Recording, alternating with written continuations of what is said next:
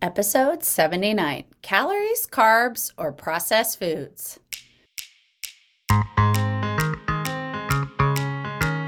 Welcome to the School of Weight Loss podcast, where we empower you to reach your healthy weight goals with less wasted effort, money, and time. This is the podcast that uses evidence-based tips and tools to simplify weight loss for the ladies who've tried it all. If you struggle with obesity or being overweight, you're tired of endless dieting and never reaching your goals, and just plain tired with life, this is the podcast for you. I'm your host, obesity medicine certified physician, life and weight loss certified coach, Dr. Emily Van Zandt. Let's get this episode started. Hello, ladies. I'm just coming off of 4 days in the Columbia Cornell Obesity Conference, and I gotta tell you, my mind is on fire with the growth that we're making in terms of recognizing the causes for weight issues. We haven't done a ton yet in fixing it, but we are finding out more and more and more. And as we find out more, there will be better strategies. There's good news. So I always feel like I'm in my best balance when I have all of these different aspects actively working in my life. So I looked at my last month and I did an obesity medicine conference. I spent a weekend with our ladies at our Healthy You Energize retreat. I went with my local ladies to a Christian women's retreat. And I gotta tell you, I'm feeling really balanced as we start this summer. And I want to share a lot of that with you. So we're taking on a really fun topic today: calories, carbs, or processed foods. What's the answer? What's the answer, ladies? I want to share with you that this title is almost exactly the working title that a researcher named Kevin Hall from the NIH, National Institute of Health, titled his presentation at the Columbia Cornell Obesity Conference. And that probably doesn't matter to you, other than I just want you to know this. There are people I really look to in terms of being true experts when we look at our obesity epidemic and our weight issues. Kevin Hall is definitely one of those people that I look to. He works for the National Institute of Health and is a huge researcher in this area. I actually looked him up. I couldn't even find him on social media. Maybe he's on it. But his bio says he's the section chief for integrative physiology and runs the Laboratory of Biological Modeling. My laboratory investigates how metabolism and the brain adapt in response to a variety of interventions to diet and physical activity. We perform experiments in both humans and rodents. Yeah, ladies, they have put people in the hospital for like a month at a time and fed them things to see how this works. Note, we likely have to take people out of their environment to get them to do that, right? So they do experiments morally at a level that you and I really couldn't do. And I truly believe in a very unbiased way. There's a lot of people out there sensationalizing weight loss, and they'll get on these topics and they'll go down a rabbit hole because it gets them a lot of following. And those aren't really the people that interest me, other than to see sometimes what they say. And I always like for this podcast to be a space for you ladies, and I hope you see it as a space to be evidence-based and very fair. The good news from this conference is I was like 99% already aligned with most of what everyone was saying. But there were a few topics that came out that I was like, ooh, this we need to explore a little bit more. Calories, carbs, or processed foods. Kevin Hall called it calories, carbs, or quality. What matters most? That's one that's really interesting to me. So for those of you who've been following me for a bit, or maybe you've gone back to my first podcast episodes, you know that I used to do selection of diet with my coaching clients and patients in terms of some of the big names. Like you'd pick between paleo or calorie counting or low carb. Those were the options that we would find which aligned best with your tastes and what fit your lifestyle, and you would go down that path. And I changed that a bit ago, and partially because of this topic.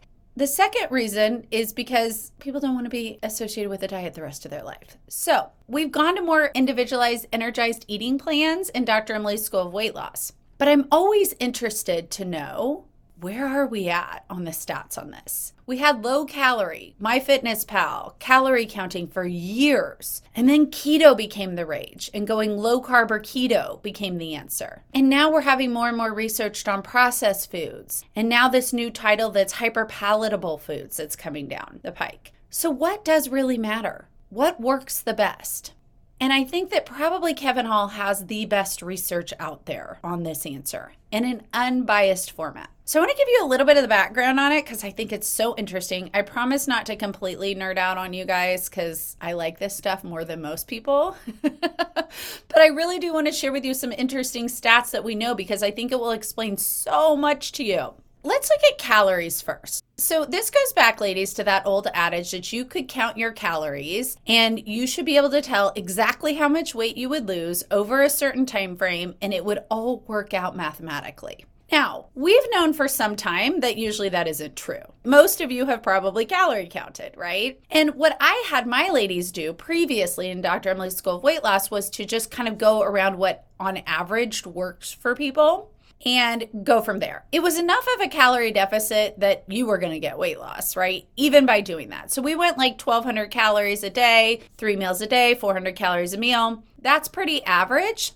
And if you're starting at 2,000 calories a day, you're going to lose weight. So that will work, ladies, for a bit. But this question is different. The question we're asking is, does calories in, calories out work? And does it work better than low carb or looking at the quality of foods? And here's what the research shows around calories in, calories out. It's not just that you're not watching them correctly. I always used to tell my ladies, we eat extra snacks, we eat extra bites, we underestimate the portions that we have. That's why calorie counting doesn't work. And that's part of it, ladies. But I also want you to know that the actual equations don't work with weight loss. What? The equations don't work with weight loss. That is so interesting to consider. Those old equations where we said eat 500 calories less a day, or here's what you should do on average, actually never really added up. That's mind-blowing.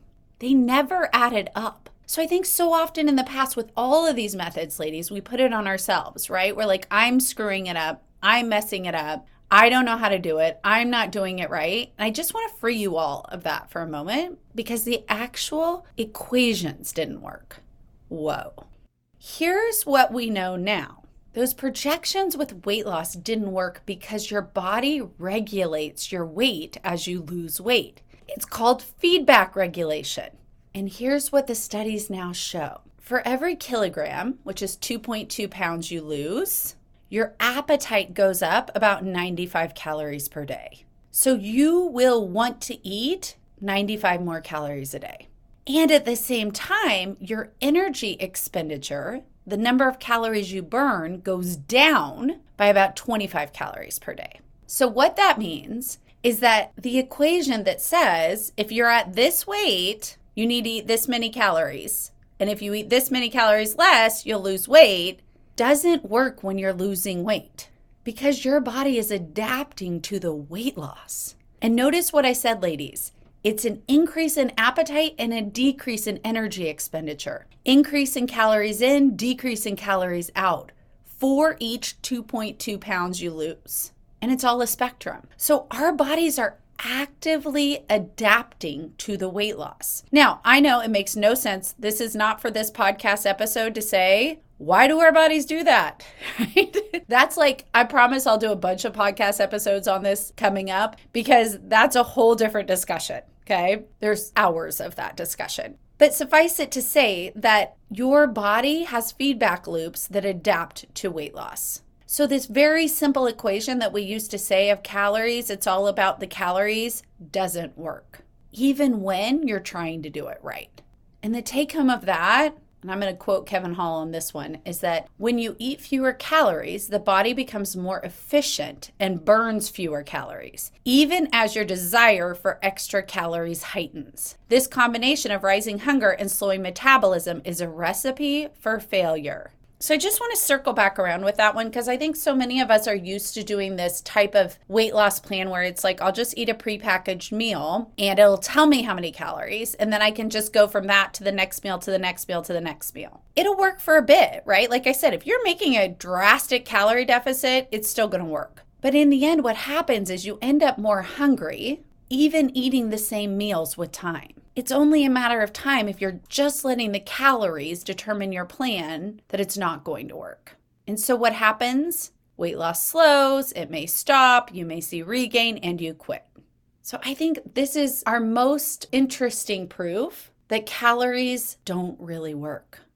they're not the best answer for weight loss. Like I said, it'll work for a bit while you're in a huge calorie deficit.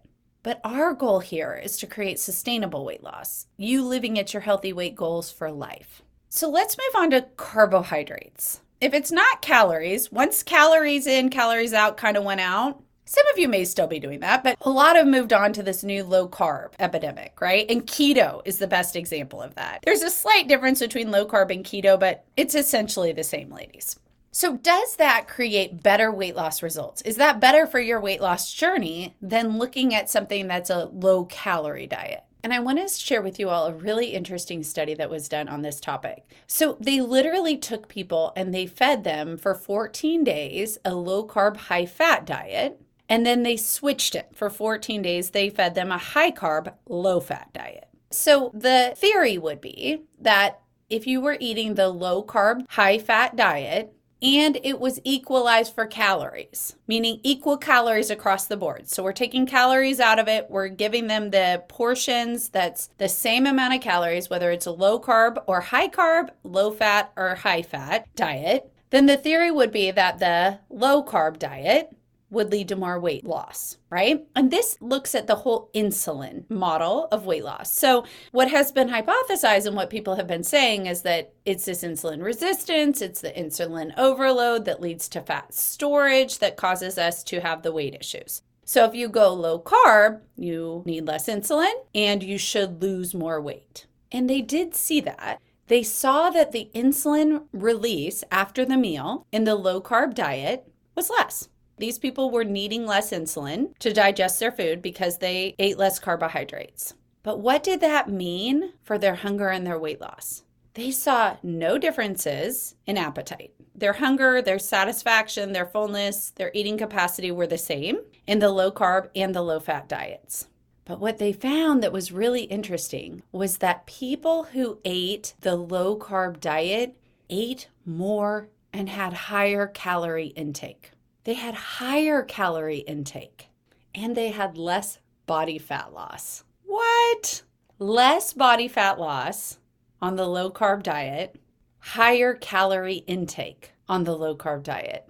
So although the low carb diet answered for insulin production, it didn't answer for more weight loss. I don't know about you, but that one surprised me.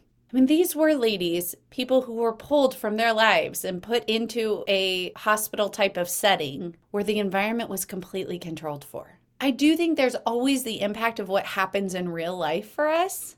And I think likely what happens for a lot of us who have done the low carb diet is we just are more motivated. It's something new and exciting. We're likely to count it a little better and stick with it a little bit better because of that. But when controlling for high versus low carb, the weight loss isn't better. The insulin levels are better. So for my diabetic ladies or my pre-diabetic ladies or ladies with insulin resistance, that impact is there. But the weight loss doesn't equal. So when you're telling yourself that keto's the rage and I need to count macros and that's the answer everybody's got for losing weight, know that when they truly control for this, it's not. It may be the motivation you bring to it, but in and of itself, it's not better. In fact, it may even be worse. Not worse than the average American diet, but worse than a low-fat diet in terms of how much food you'll take in to your body.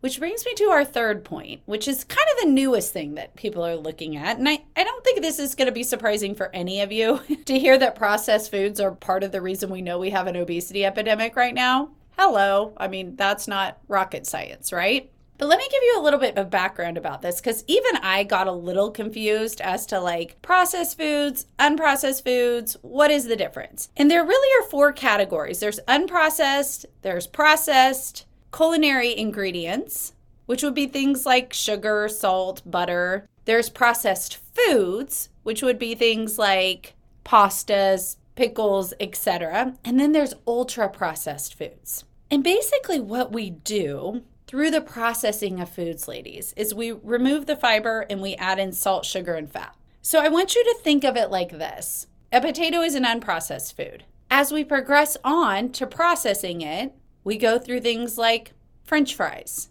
and then we go on to potato chips. We pull out all the fiber and we pull out a lot of the liquid.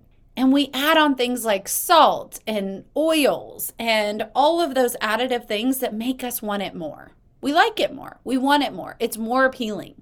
And I don't want you to get this wrong, ladies, because here's what I want you to consider. This can even be true in your diet foods. When we look at those meal replacements, are they ultra processed? Are you eating meal replacements that are things like pasta or keto chips? I always joke my sister about her keto potato chips. And how does that impact your weight loss journey, right? That's an ultra processed food that maybe in the past you told yourself was low carb, so it would work for you. These ultra processed foods are about the quality of the food that you're eating. So when you look at a vegetable, you can look at this whole spectrum of what it goes through. Our meats, this spectrum of what they go through to process them.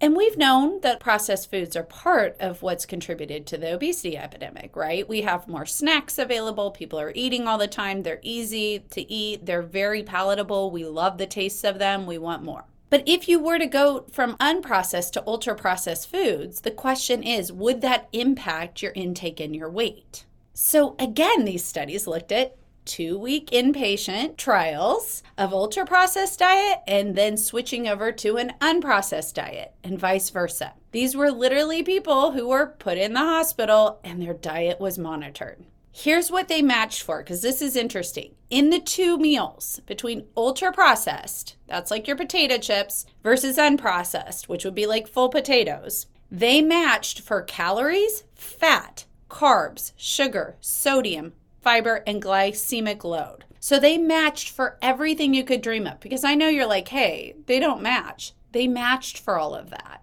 And then they looked at what happened. And here's what they saw. There was no difference in appetite. The hunger, the fullness, the satisfaction were all there. But the biggest difference was that they saw that ultra-processed diets increased the intake. And do you know how much by? 500 calories a day. 500 calories a day. In fact, many of the people in this study gained weight and body fat through the study. They gained weight and body fat through the study. And so, ladies, it's really interesting.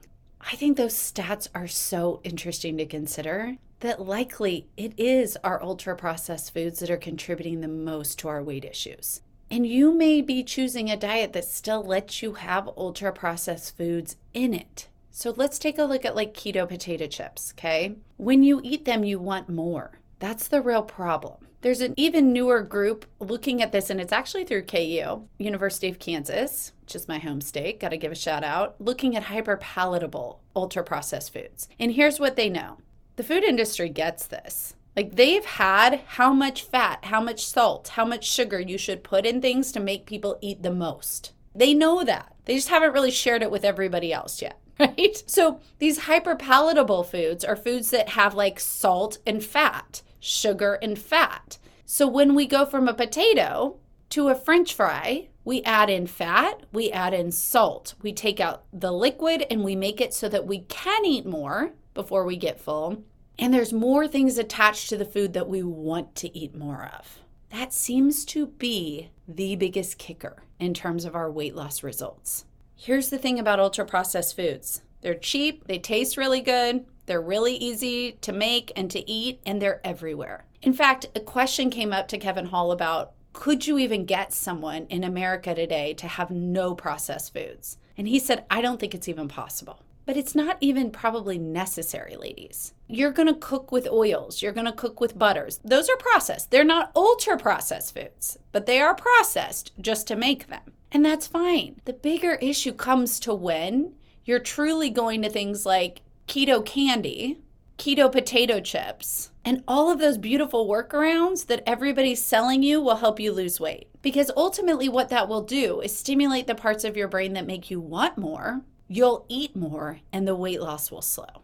I don't know about you all, but I've personally seen this happen in myself and in my clients. We start off really clean usually with our diet changes, and then with time we're like, ooh, but I saw that and I can have it. And when all of those items come in that you really know are trying to fit a diet version to give you the emotional fix you want, when those start coming in en masse is when the weight loss slows. It's not just an issue of calorie limiting it, because you just want it so much more. That is the intent of ultra-processed foods, is we want them more. They hit on everything we desire. So when it comes down to it, ladies, that seems to be the biggest culprit. So I want you to just take a look this week. What's the take home? Because I always love these conferences. I love going to them. I love hearing what they have to share. And then I'm like, so what does that mean for my daily life? What do I make that mean? Here's the synopsis. And here's how we look at this in Dr. Emily's School of Weight Loss. You eat to energize your body, right? If you are just relying on calories in, you're likely not maximizing that. You're probably leaving meals hungry, especially if you're eating ultra-processed foods to meet your calories, right? So you can eat 400 calories of French fries, but you're probably not going to be full and satiated and energized off of it. And know that the calories in, calorie out equations don't work. So if you like that to get started, great, but ultimately it won't be the long-term plan for you. For the ladies looking at low carb, it's probably your mindfulness and follow through with that plan more than the plan itself. It may create a sustainable path for you. For many of my ladies who I used to like low carb for, the path was sustainable because they liked dairy and meat. You can do that in an unprocessed, energized eating plan as well.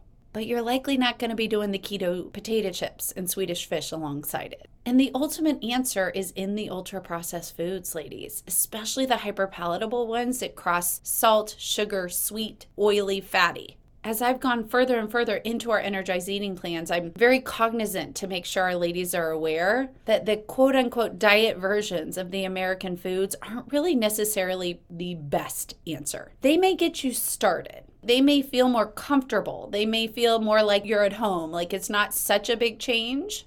And I'm not a believer that we all have to go back to like raw diets or anything like that because of the convenience in American culture. But the more that we develop ways to eat and energized eating plans that fit our lives, give us the energy that we want, and are back to basics, the better your long-term success will be. And the studies support it, ladies. The studies are there.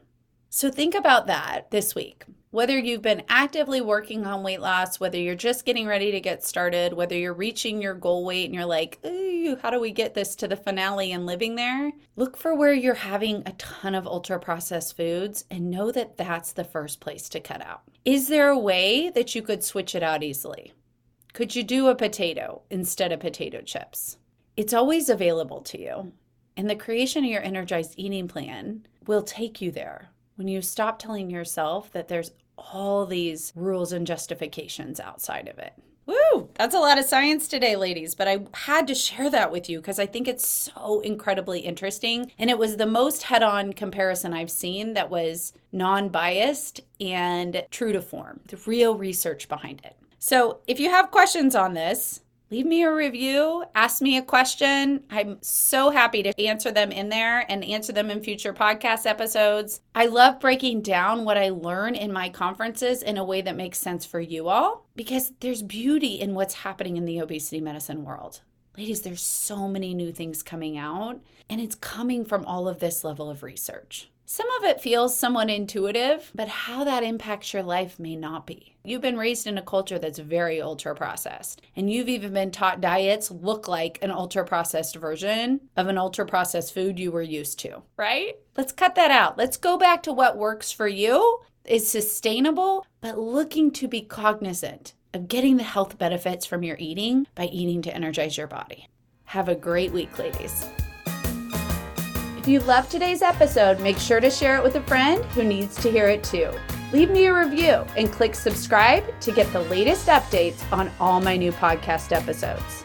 Ready to reach your healthy weight goals and drop the endless diet cycle? Head on over to emilyvinzantmd.com and learn more about working with me in Dr. Emily's School of Weight Loss, my virtual weight loss coaching program. The link is in my show notes.